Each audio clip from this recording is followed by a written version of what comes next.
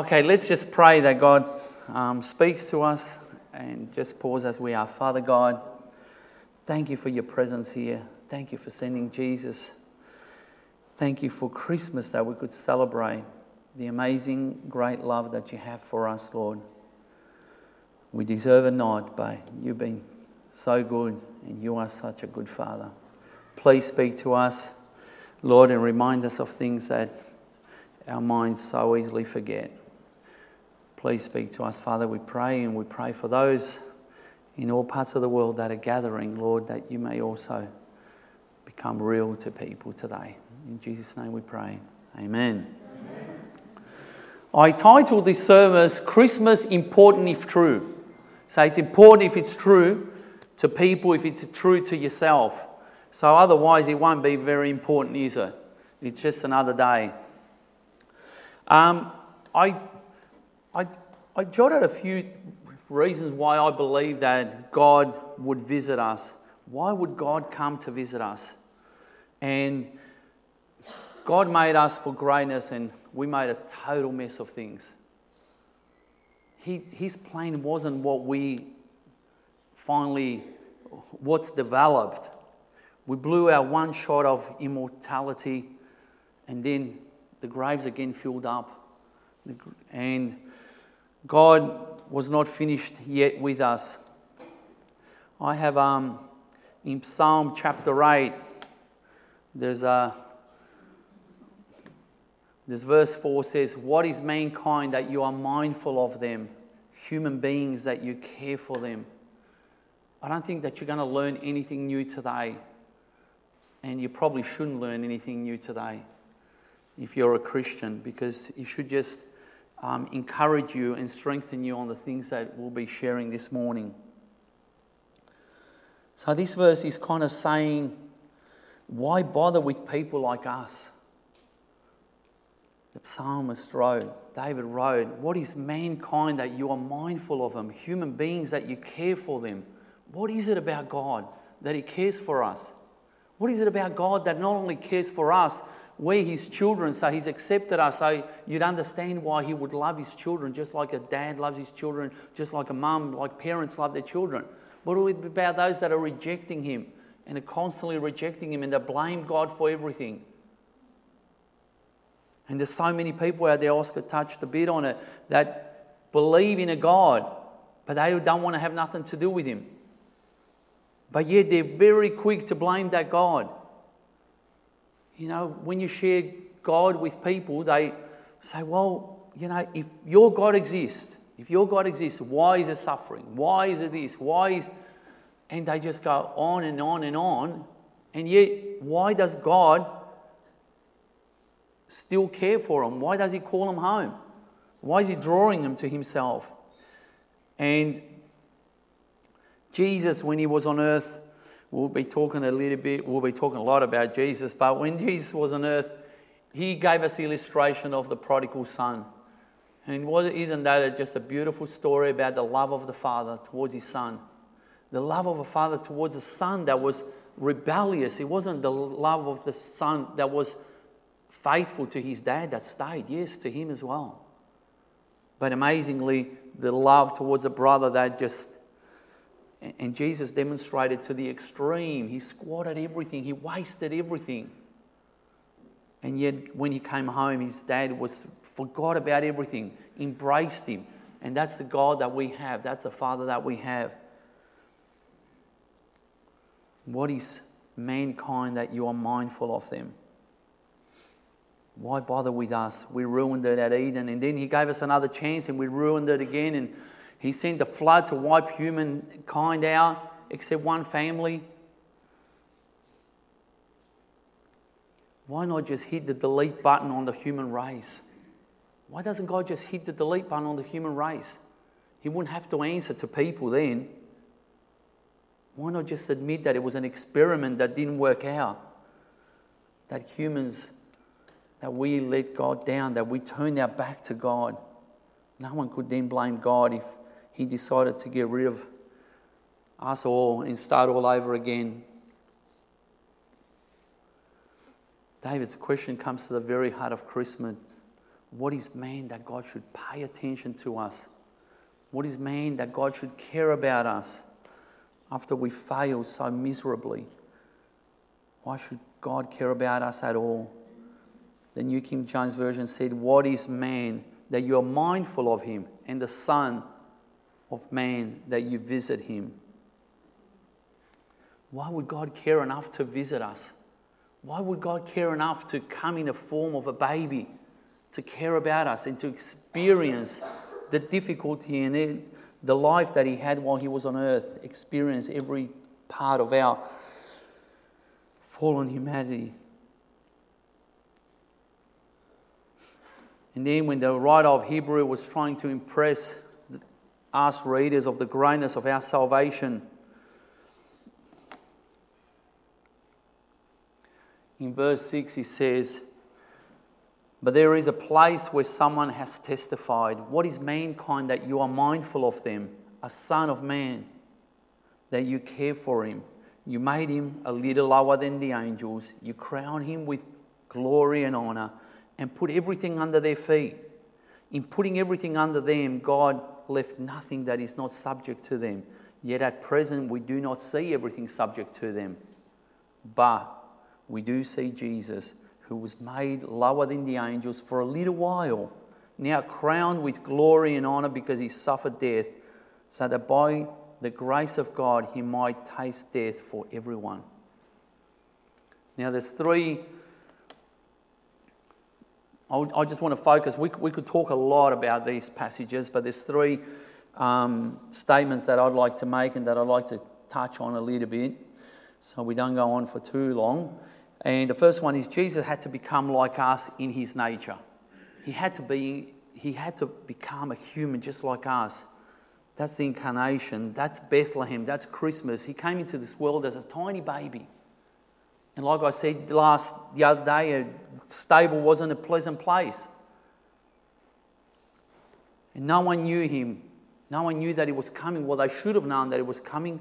No one cared that he had arrived. And then his disciples fell in love with him, fell in love with the type of person that he was. And what an amazing person he was. And the love that he had and the compassion that he had for people.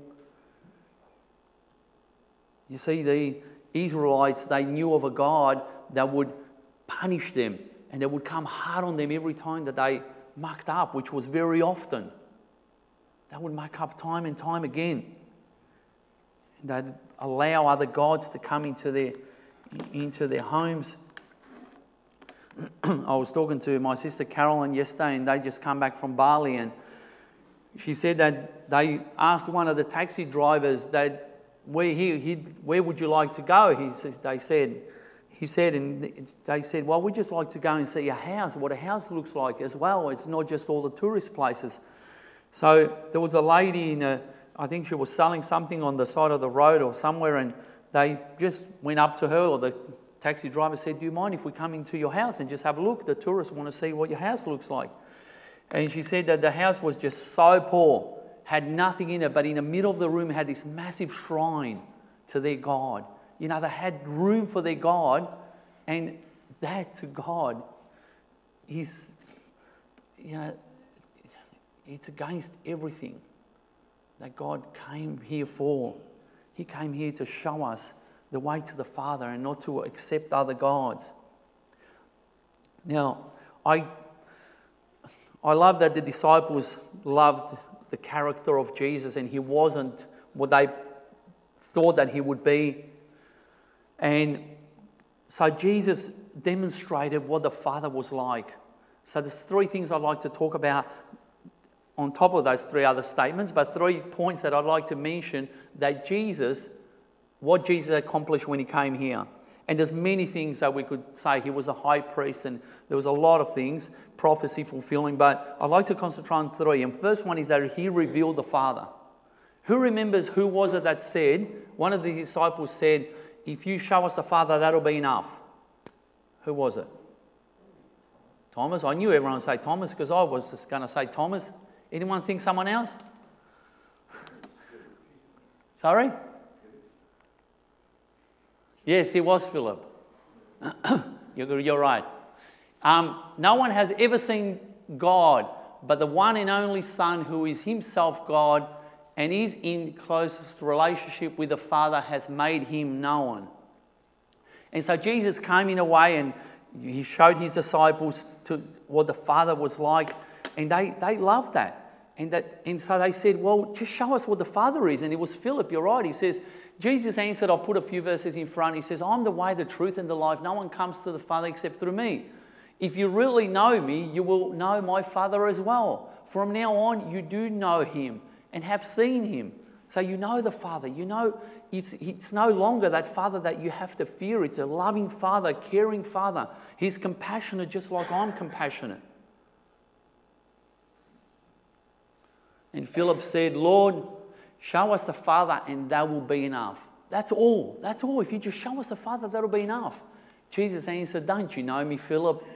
Even after I've been amongst you such a long time, anyone who has seen the Father has also seen me. How can you say, show us the Father? So Jesus showed us what the Father was like, a different image of the Father to what people presumed that the Father was like. A personal Father, one that wanted to have intimacy, that wanted to have a relationship with him. And so that's something that's really changed when Jesus came here to spend his life on earth, and he became that gift from God. Statement number 2, Jesus tasted death because that is our common destiny. Life is short and is appointed, the Bible says, unto man once to die. Jesus could have not truly visited us if he did not experience what death was like, could he? He would have avoided one of our greatest enemies if he avoided death altogether.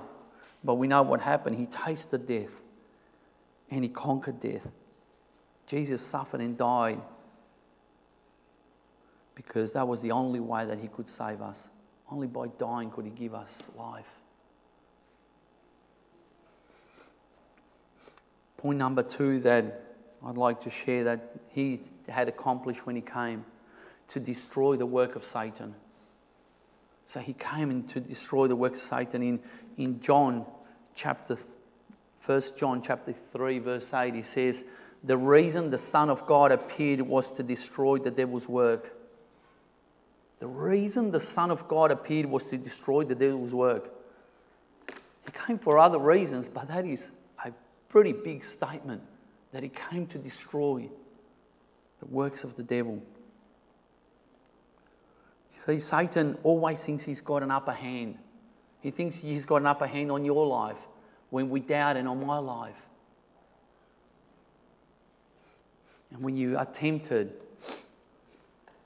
So Satan tempted Eve to sin and she fell. And God predicted that the seed of the woman, Christ, would crush Satan's head. How could he crush Satan's head other than defeating him? He defeated death, but he also defeated sin, defeated Satan. And when he said it is finished, everything was complete when he said it is finished on the cross. It is all done. It was the end of several things. He had victory over sin and over Satan. Everything has been completed. Statement number 3, Jesus came to restore all that we had lost in Eden. See, God's had this plan for us in Eden. And that's why God didn't want to press the delete button, because he saw it working. He saw what he intended, and he probably didn't last very long. We don't know how long he lasted Eden. We don't know how long they were there. He says that God walked amongst them. How long did he walk amongst them?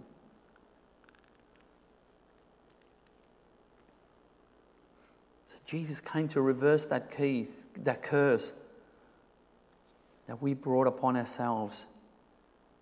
And now he's crowned with glory and honour. One day all those who believe will share that glory with him. In my Father's house there are many rooms, I read on Sunday. And he wants to share those rooms with us. But that day has not yet come. In Hebrews chapter 2, the verse that we read, at present we do not see everything subject to him yet. Better days are coming. And there are better days coming. There's difficult days coming and there's better days coming. And God's got it all in control.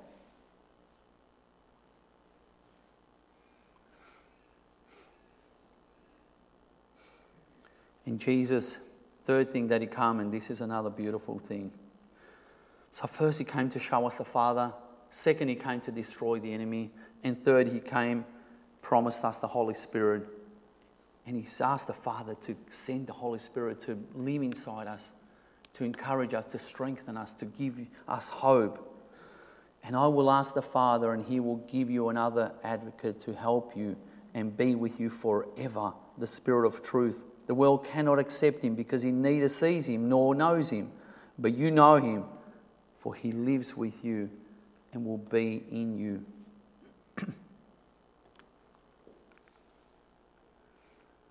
K.G. Chesterton, I like this quote. He says, whatever else is or is not true, this one thing is certain: man is not what he was meant to be. Man is not what he was meant to be. Faded glory. It's precisely at this point that Christmas speaks so clearly to us. We were made for glory, but our glory faded a long time ago. We were made for glory. We were made to be in the presence of God. First we disobeyed, then we died on the inside, then we started dying on the outside. Then we turned our backs onto God and we said, God, we don't need you at all, leave us alone. We like to do this on our own. And as we grow as children, that we like to have independence and we'd like to make our own decisions, not to have others or anything else tell us what to do. And we don't want God to tell us what to do. And God said, I will not leave you. So man says, leave me, away from me. And God said, I will not leave you. And that's why the beautiful image of the prodigal son. He's saying, leave me, I'm going, I don't need you. And God is saying, I will not leave you. I will never leave you. I will never forsake you. For as long as you have breath, I will not let you destroy yourself or each other and the world I have made, because I love you too much to leave you alone. So he sent prophets, we killed them. He wrote letters, we ignored him. He told us how to live, and we said, who are you to tell us what to do? We made a mess of things. And God had every reason to kill us, but he didn't. He said, I love you too much to let you go. And then he said, I'm coming down. I'm coming down to show you how much I love you.